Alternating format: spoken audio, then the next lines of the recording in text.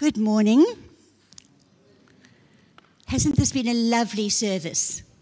Loved the worship, loved the kids. There was one little girl over here, I don't know who she belongs to, but she was just having the best time. And, you know, she was like a little beat about before everybody else. She knew exactly what she had to do. They are the cutest things. And then it's a joy, a real joy for me to be able to share the word this morning. And so let's pray together and then get straight into the word. Father, I just thank you so much for this congregation, for the love that there is person to person and from each person toward you. I thank you for the heart that you've put in this church. I thank you for just that you are busy in the act of transforming each one of us into the image of your Son. And God, I pray this morning that you would anoint me as your servant, that you would cause this word to be effective, that you would plant it in every heart. It would be good seed in good soil, and that it would produce fruit that you might be glorified. And so I thank you for this, God, in the name of Jesus. And devil, I take authority over you right now and forbid you from stealing this word, misinterpreting it, or coming with any logical reasoning to exalt itself above the knowledge of God.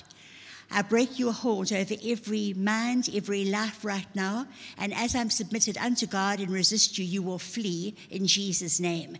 Lord, thank you now that you will cause our hearts to be open to what you are speaking to us, and I thank you for that. Amen. Right. For those of you who have any recollection of Shakespeare at all, even those of you who don't enjoy Shakespeare or you've never been introduced to him, most people know this quotation, to be or not to be, that is the question. Who's heard that before?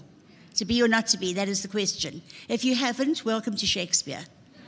But I want to minister to you this morning on something that is just a rip-off of that, to obey or not to obey. That is the question. And you know, when you just think about that, it sounds like a no-brainer.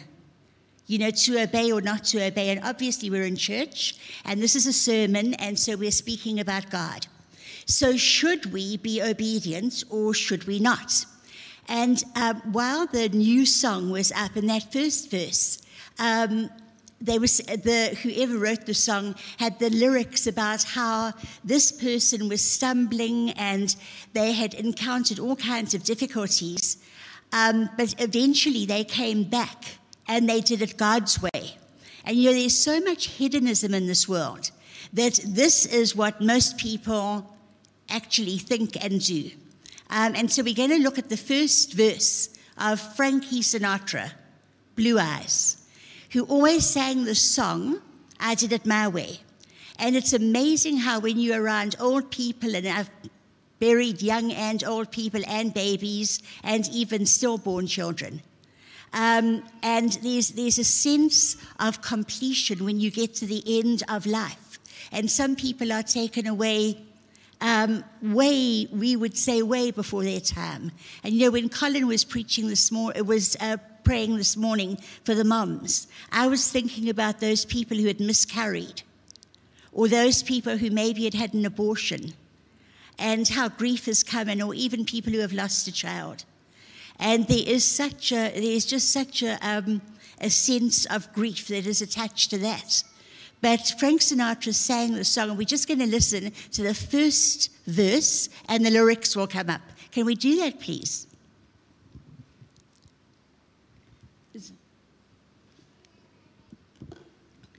Are we able to play the song? No? Okay. Well, I won't sing it to you. He says, and now the end is near. And so I face the final curtain. So in other words, he's getting to the place where he knows his time is up. And then, my friend, I'll say it clear, I'll state my case, of which I'm certain. I've lived a life that's full. I traveled each and every highway. And much more than this, I did it my way. And see, that is a song that people often play, and they play the song. They've even played it at funerals. And I listen to it and I think, how foolish. Yeah, not only how egocentric is that, but how foolish.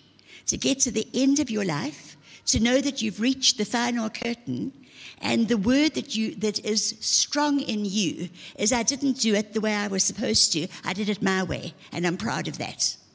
And the song that we sang does the exact opposite and speaks about how we come into a place of submission. Excuse my croaky throat. Comes into a place of submission and of giving one's life to Jesus. And so this is really the area along which I want to, what I want to look at this morning. And so I want to look at some scripture first, and it's John 14.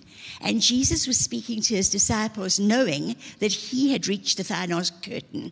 This was his last and final meeting with all the disciples, where he actually even washed the feet of Judas Iscariot. He washed his disciples' feet. They sat down to eat the Passover supper. And then he began to have this discourse with them. And he said this in John 14, and it's here 3 times. In verse 15, he said, if you love me, keep my commands. In my Bible, it's also the NIV, but mine is an earlier translation. And in my Bible, it just says, if you love me, obey me. In verse 21, he said, whoever has my commands and keeps them, and my Bible says, and obeys them, but if whoever has my commands and keeps them is the one who loves me. The one who loves me will be loved by my Father, and I too will love them and show myself to them. And then in verse 23, Jesus replied, anyone who loves me will obey my teaching. My Father will love them, and we will come to them and make our home with them. And so there is an absolute focus in the Word of God on obedience. You know, when I first became a Christian, I'd had no Christian background at all. And I really didn't know what Christians believed. I didn't know how they acted, didn't know what they were supposed to do. And somebody gave me a living Bible, The Way. And I still go back to it every now and again and read it because I just love it. I could understand it. When it said, don't go and hang out where the sinners hang out, I understood that. It just says it in a way that is very simple for anybody who really wants to know about God to understand. And I just really didn't know what Christians did. And the first time I read the Bible was I read it all the way through every year. And the first time I did that, I thought, I don't know what I'm supposed to do. So when I go through this, I'm going to look at everything it says about what I should be doing, and I'm just going to do it. In other words, I was looking on a topic of obedience without even realizing that that was what I was doing. So if it said tithe, I didn't question it, I didn't rationalize it, I didn't argue with it. It said tithe. I asked somebody what that meant, they told me, so I did it. It was exactly the same with everything else. 6 weeks after I got saved, I read something about being baptized. And so I called a friend and said, what does it mean I get baptized? Who will baptize me? And what does it mean? And I got a little book that I bought in a Christian book room, and all the way to the baptism in Durban, I was from Zululand. I was reading this book about how important it is to be baptized, and how when we go under the water, it's like going into the tomb with Jesus. We're dead, and we are being buried, and then we're being raised in the power of a new life. So I did it. Now this year I'm going to have been serving Jesus 44 years. So this year, my theme for the year, again, is obedience. And this time I'm reading online, and I can highlight it. And so every time the word obey or obeyed or disobey comes up, I just highlight it in blue. And as I scroll through, it looks as if it's just got blue spots everywhere. And do you know that there are 298 verses that reference obedience in the Word of God? And, when Jesus says, if you love me, you'll obey me, that means that it's not how loudly we sing in church. It doesn't mean that it doesn't talk about being active in every way. These are all things we do. But that is not how we actually express our love. We express our love for God by being obedient to what it is He asks of us. That's it. And so unless we have a commitment in our hearts to be obedient to everything that God requires of us, we actually are not expressing our love. It's not an option. You know, Psalm 119 in the Bible is the longest chapter, and it's got 7. It's all about the Word of God, and it's a psalm I love. And in this psalm, this longest chapter, there are 17 different verses that reference obedience to the Word. And you know, the Bible is God's manual for us to live by. And you know, when we talk about manuals, when I got my car, which is now, I can't even remember, 12 or 13 years old, but still in wonderful condition. You know, when I die, I know who my car is going to. But often, people, when it goes in for a service, offer to buy it. And Renee, who's my PA, said to me, you know, everybody wants to buy your car. And she said, I've told them it's not for sale. And I was thinking about it, and I was thinking, you know, that story that used car salesmen tell you? This car belonged to a little old lady who only ever drove it on Sundays. Except that it's driven by a very fast driver. You know, Renee used to, one of the things she did before she came down to Durban and did Bible college and came to work for me, was she used to work in the pits on a racing track. And she used to take the cars out to test them. And so don't ever try and take her on. You can in her car, but don't do it in my car, because you won't get a look in. Of course, if you've got a very big, fast car, you will. But anyhow, there's this thing. Oh, by the way, with Renee as well, she was not that good at indicating. She'd indicate at the very last moment, and so I started saying to her, indicate, child, indicate. And she said to me that now, even when I'm not around, when she drives the car and she's on her own and she's about to move, she hears my voice in her ear going, indicate, child, indicate. So having some effect there. But so when I got this car, I took out the manual and I read everything about it, so I knew all about it. And I'm one of those people who, when something comes, I want to read the manual. I don't want to find out when the thing breaks that I did something wrong. Who else is like that? Very few of you. Are most of you the ones who just put the manual in the drawer or leave it in the box and then you try and figure it out? How many of you do that? A whole lot more. And you're proud of it, because your hands went up high, whereas the people who read the manual go, I'm a bit ashamed of that. Anyhow, so also Renee's one of those who figures it out. So, but I'm a manual reader. And that's helped me when it comes to the Word of God, because I don't ask people. I would rather find out what the Word says about something. And the Bible is our manual. It tells us anything we need to know about how to conduct our lives. And you know, Jesus was the Word made flesh, and he demonstrated this. But in order to be obedient, there's also a degree of humility that we have to exercise. But just look at what the Word says about Jesus and obedience. In Philippians 2:8, it says, and being found in appearance as a man, he humbled himself by becoming obedient to death, even death on a cross.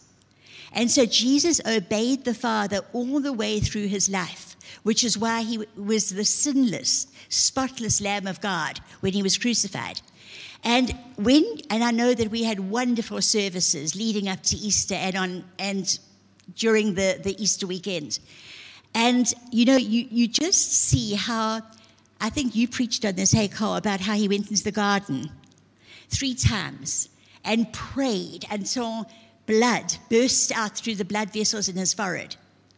And he was saying, Father, please let this cup pass from me. Don't let me have to go through this. And then he would bring himself to say, nevertheless, not my will, but your will be done. And so we know that he wanted his disciples to pray with him, but they went to sleep. It says they were overcome with grief. And sometimes when you're just super sad, all you can do is sleep. And that was what they were doing. So he said, couldn't you even stay awake with me for 1 hour? And they went to sleep, but he had to go and pray 3 times, and he actually fell on the ground. And this was him bending his will to the will of the Father, because it wasn't a joy for him to go to the cross. He was going, God, if there's any other way, but there wasn't any other way. And so he became obedient to death, even death on a cross, the most brutal way to die that there is. And in Hebrews 5, verses 8 and 9, it says, son though he was, he learned obedience from what he suffered, and once made perfect, he became the source of eternal salvation for all who obey him. And, we can choose to live by our rules, or we can choose to live by God's rules. And when I say rules, they are genuinely commandments. But, it sounds as if we're putting law on a church that lives by grace. But it's really different from what you see in the Old Testament, because there were laws in the Old Testament, but if they disobeyed them, there was punishment. We have been removed from a place of fearing punishment. What we lose out on are the blessings that are connected to obedience. See, it's not as if we obey because we're afraid. We obey because we love. And there's a huge difference in this. And there are certainly things that God shows us in the Word. And we need to be like Jesus sometimes and bend our will away from what we want to what God wants. And that really it takes a degree of suffering when you have to let go of something that you know is not in accordance with the will of God. So it's not about punishment. When you think of this, you can't drive a car unless you know the rules of the road. I mean, some people drive as if they don't know the rules of the road, and we won't mention taxi drivers. But honestly, some people drive as if they never passed a driver's test. But there are rules of the road, and in order to get your driver's license, you have to know them, and you're expected to obey them. And I remember that when I lived in America for 4 years, and when I was over there at Bible College, I went to get my American license. South Africans are friendly. Anybody notice that? Like we talk to each other in queues, and people just are generally convivial. But I tried that with the guy who was doing my test, and he was not amused. When I said, oh, hello, and smiled at him, he looked at me, said, get in the car. It just didn't work. He thought I was trying to bribe him. Once at an entry point to America, I handed over my passport.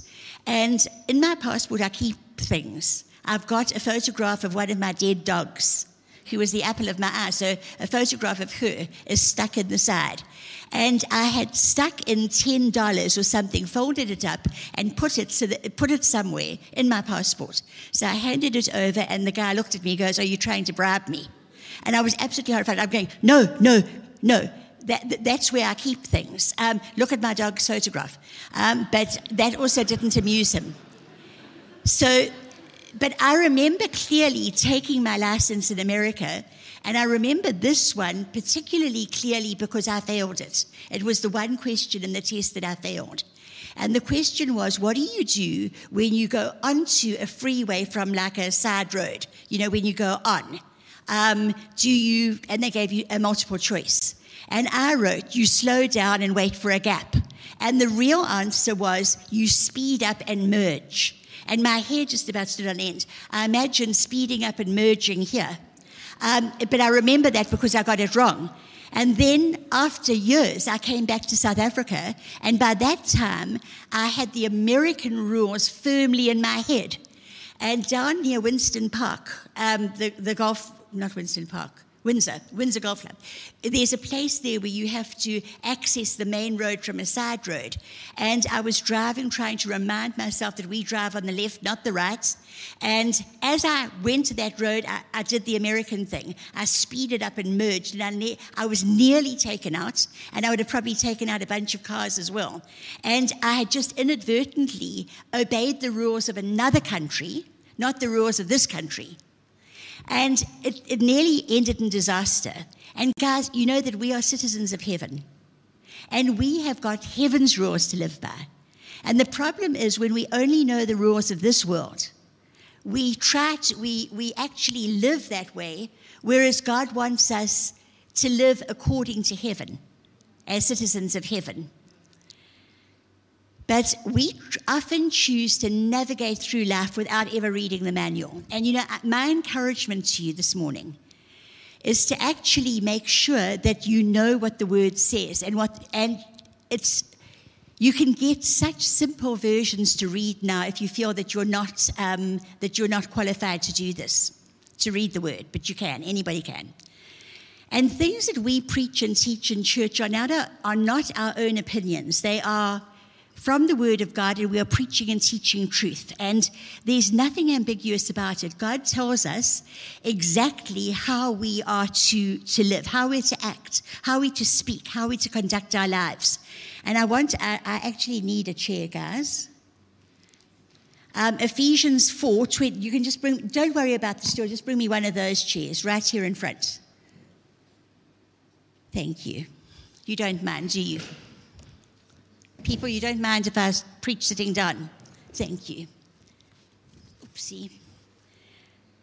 Let's just read Ephesians 4:25-32.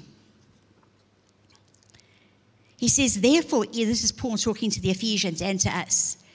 He said, therefore, each of you must put off falsehood and speak truthfully to your neighbor, for we are all members of one body. In your anger, do not sin. Do not let the sun go down while you're still angry, and do not give the devil a foothold. Anyone who's been stealing must steal no longer, but must work, doing something useful with their own hands, that they may have something to share with those in need. Do not let any unwholesome talk come out of your mouth, but only what is helpful for building others up according to their needs, that it may benefit those who listen. And do not grieve the Holy Spirit of God, with whom you were sealed for the day of redemption. Get rid of all bitterness, rage, and anger, brawling and slander, thank you, along with every form of malice. Be kind and compassionate to one another, forgiving each other just as Christ in God forgave you. Now that covers so many different things in our lives, how we speak. You know, just that last bit. Don't let any unwholesome talk come out of your mouth.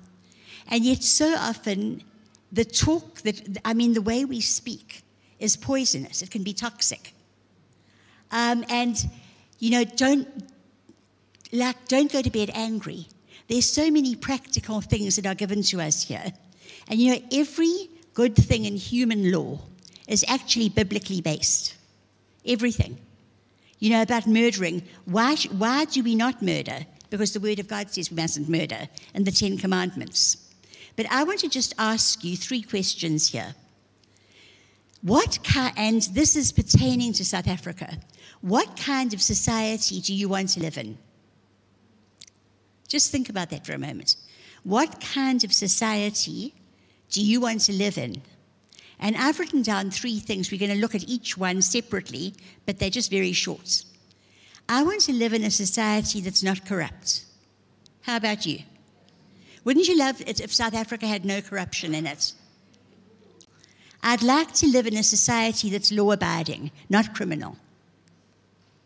And I'd like to live in a society that is morally righteous. You know, where we don't find child abuse and murder and rape and gender-based violence and everything. I want a morally based society. How about you? You know, if you think of it, and I encourage you to think about it, because different people might say different things. But somebody said to me just 2 days ago, somebody who'd emigrated, they said, I don't ever want to go back to South Africa. I prefer to live in a first world country and not worry about crime all the time. And my heart was grieved by that. But I know that all of us want to live, I believe that, all of us want to live in a society where there's no crime. All of us want to live in a society that's not corrupt. All of us want to live in a society that is law-abiding. So let's just think about this. Not corrupt. You know, it's biblical. But the thing is, we want the benefits of it.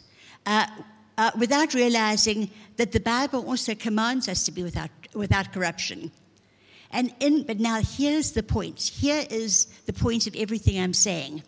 An incorrupt society is made up of incorruptible people. And that means that in our own lives, each of us has to determine that we won't be corrupt. And what we do is we often, let me move this out your way so you can see me. It's okay. There we go. Thank you. We want the benefits of these things while reserving to ourselves the right to just, not be like that fully, but if I want to be a little bit corrupt, I can. How can I be corrupt? I can be corrupt with my income tax. I can be corrupt in many little things that benefit me. I can be corrupt by buying something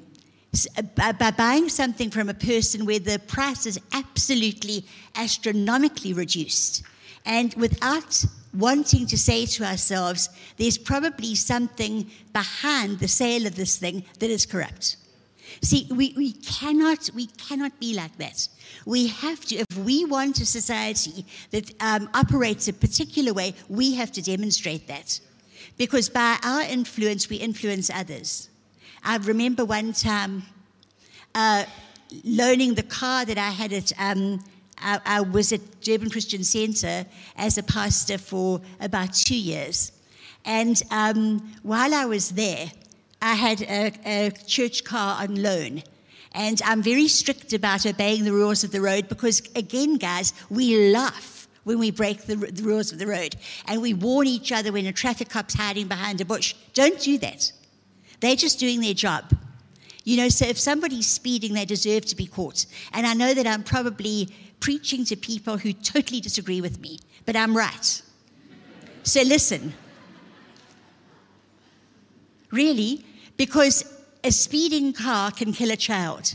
A speeding car can have a tire blowout and affect innocent people and cars around it. Anyway, it's the laws of the land.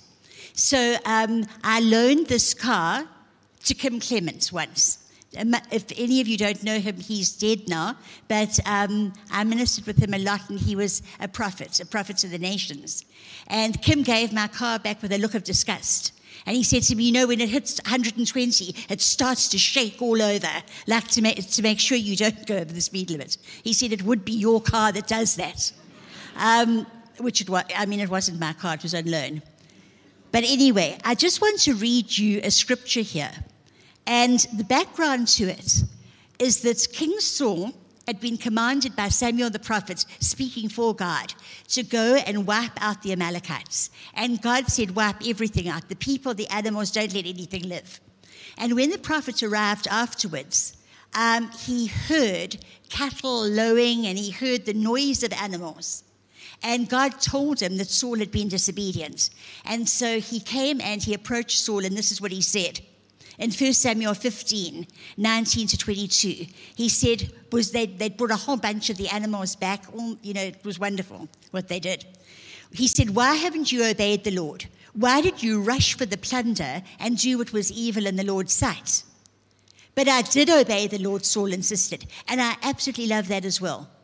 It's amazing how we will be partially obedient and we insist, but I am obedient. Look at what I did, but it's only partial obedience. And so he said, but I did. I carried out the mission he gave me. I brought back King Agag, but I destroyed everyone else. God said, wipe out everything. Don't leave anything breathing. Then my troops brought in the best of the sheep, goats, cattle, and plunder to sacrifice to the Lord your God in Gilgal. And see, this was his excuse. Oh, the people did it. I didn't do it. I did the right thing. But the people brought back, and notice it was the best of all the sheep, goats, cattle, and plunder. So they plundered the place. God said, don't do that. It was supposed to be something that was completely wiped out because of what the Amalekites had done previously. So now Saul allows the soldiers to plunder the place and to bring back these animals. And obviously they were going to keep the animals until they were confronted by the prophets. Then suddenly it was, we brought back the best so that we could sacrifice them, which was a big lie. But anyway, but Samuel replied, what is more pleasing to the Lord? Your burnt offerings and sacrifices, or your obedience to his voice? Listen, obedience is better than sacrifice, and submission is better than the offering of rams. You know, it's like somebody who goes out and they steal a whole bunch of money. And they say, but I'm doing it because I want to give it in the offering. Does that make it okay? And yet it's amazing how people will justify disobedience to the word. I have heard stories that I think, did you make that up on the spur of the moment? Or is this something that you've thought of for years? Because it's convoluted. But all those stories are going, this allows me to break the law if I really want to, because I've got a jolly good reason for doing it. But that didn't go down with Samuel. Then, secondly, we want a society that's law-abiding, not criminal. You know, we want the benefits of other people not being criminals. You know, everybody else isn't a criminal, so we feel safe. But we can still do things that are actually a bit criminal. You know, was criminality, there's a scale, is the way we look at it. No. And then we want a morally righteous society without child abuse, rape, domestic violence, murder. You can add whatever you like. But a morally righteous society where girls can go to hang out at a place sometimes and not have to hold their fingers over whatever it, or something over their drinks so that drugs aren't put in so that they can be raped. We want a society that is morally righteous. And that's biblical. We want our children to be safe. But you know what? We can actually be funding as something that is totally corrupt and totally criminal by our choice of entertainment.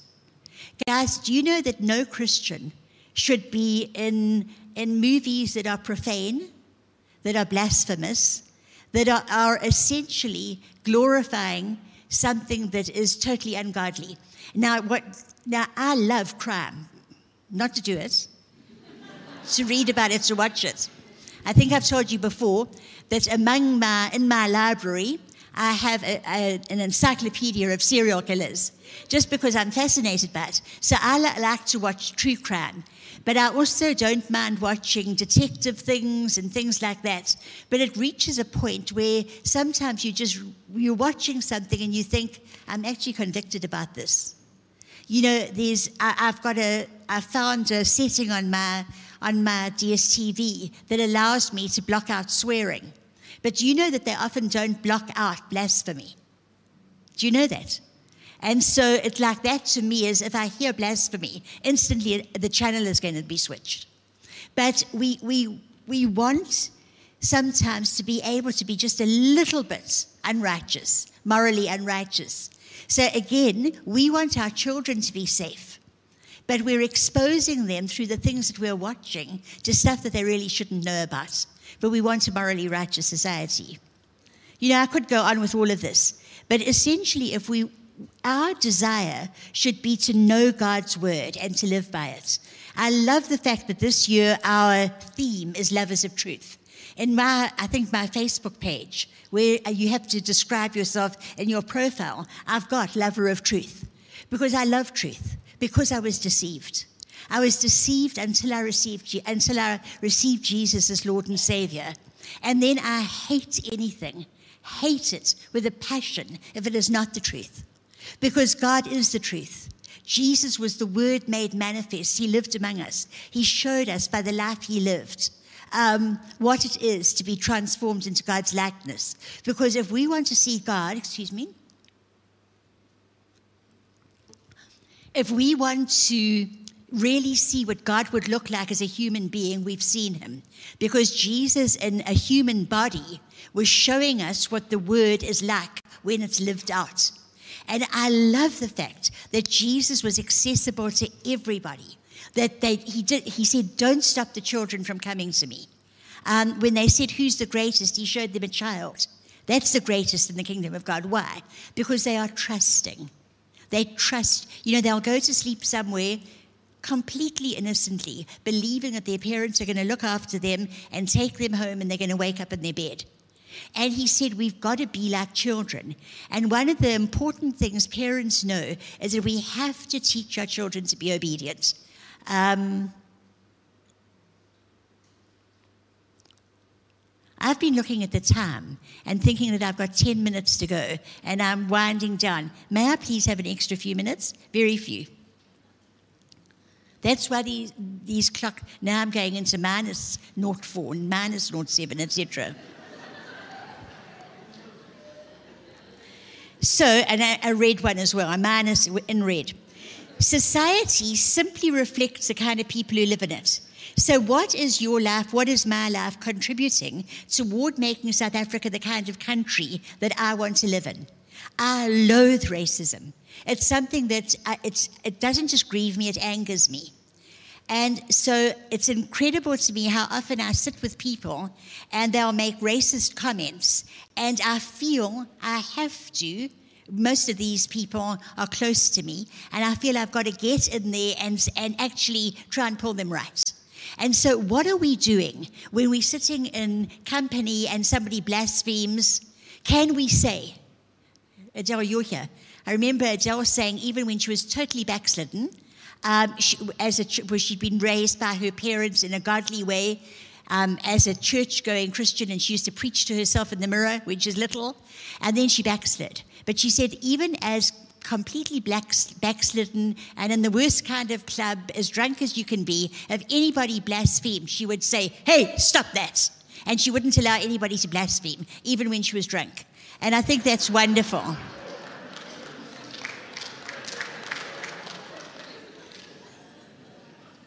But I want to finish off with something really that is to do with Mother's Day, and it's about Mary.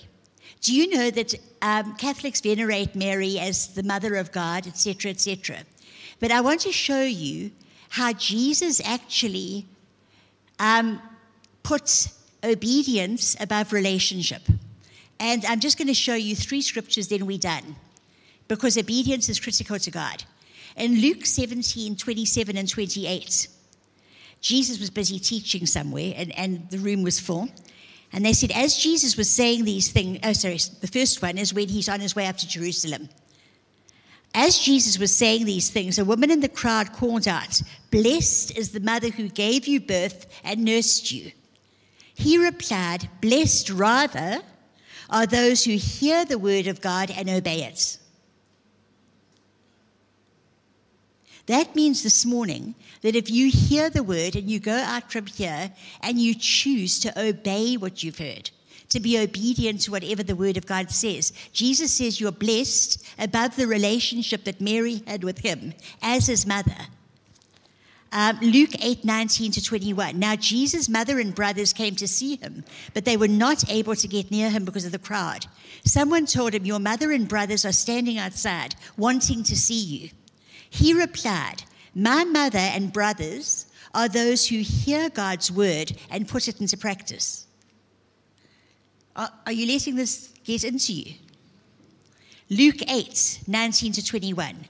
His mother and brothers showed up but couldn't get in. This is in the Message, by the way. It's the same scripture, but in the Message. His mother and brothers showed up but couldn't get through to him because of the crowd. He was given the message, your mother and brothers are standing outside wanting to see you. He replied, my mother and brothers are the ones who hear and do God's word. Obedience is thicker than blood. Now, that is Eugene Peterson's way of saying it, but it makes so much sense.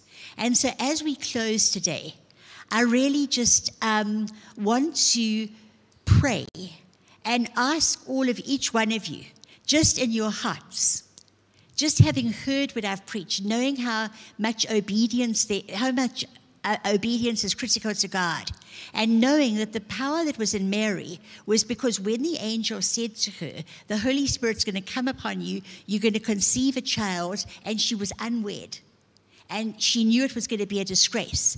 But she said, let it be done to me according to your word. And she heard God's word and she received it. And it was her obedience to what God required of her that made her blessed above women. Not the fact that Jesus was going to be in her womb, but the fact that in order for everything to be fulfilled, she was obedient to the word of God. She heard what he wanted, she received it, and she conceived. So I'm trusting God that you will do the same. So can we just pray together? Father, I just come to you today in the precious and wonderful name of Jesus. And I thank you so much, God, for your word. I thank you that we are looking this year at being lovers of truth. And every single thing that I've preached has been the truth, according to your word. And I pray that you would put within each one of us a desire to please you.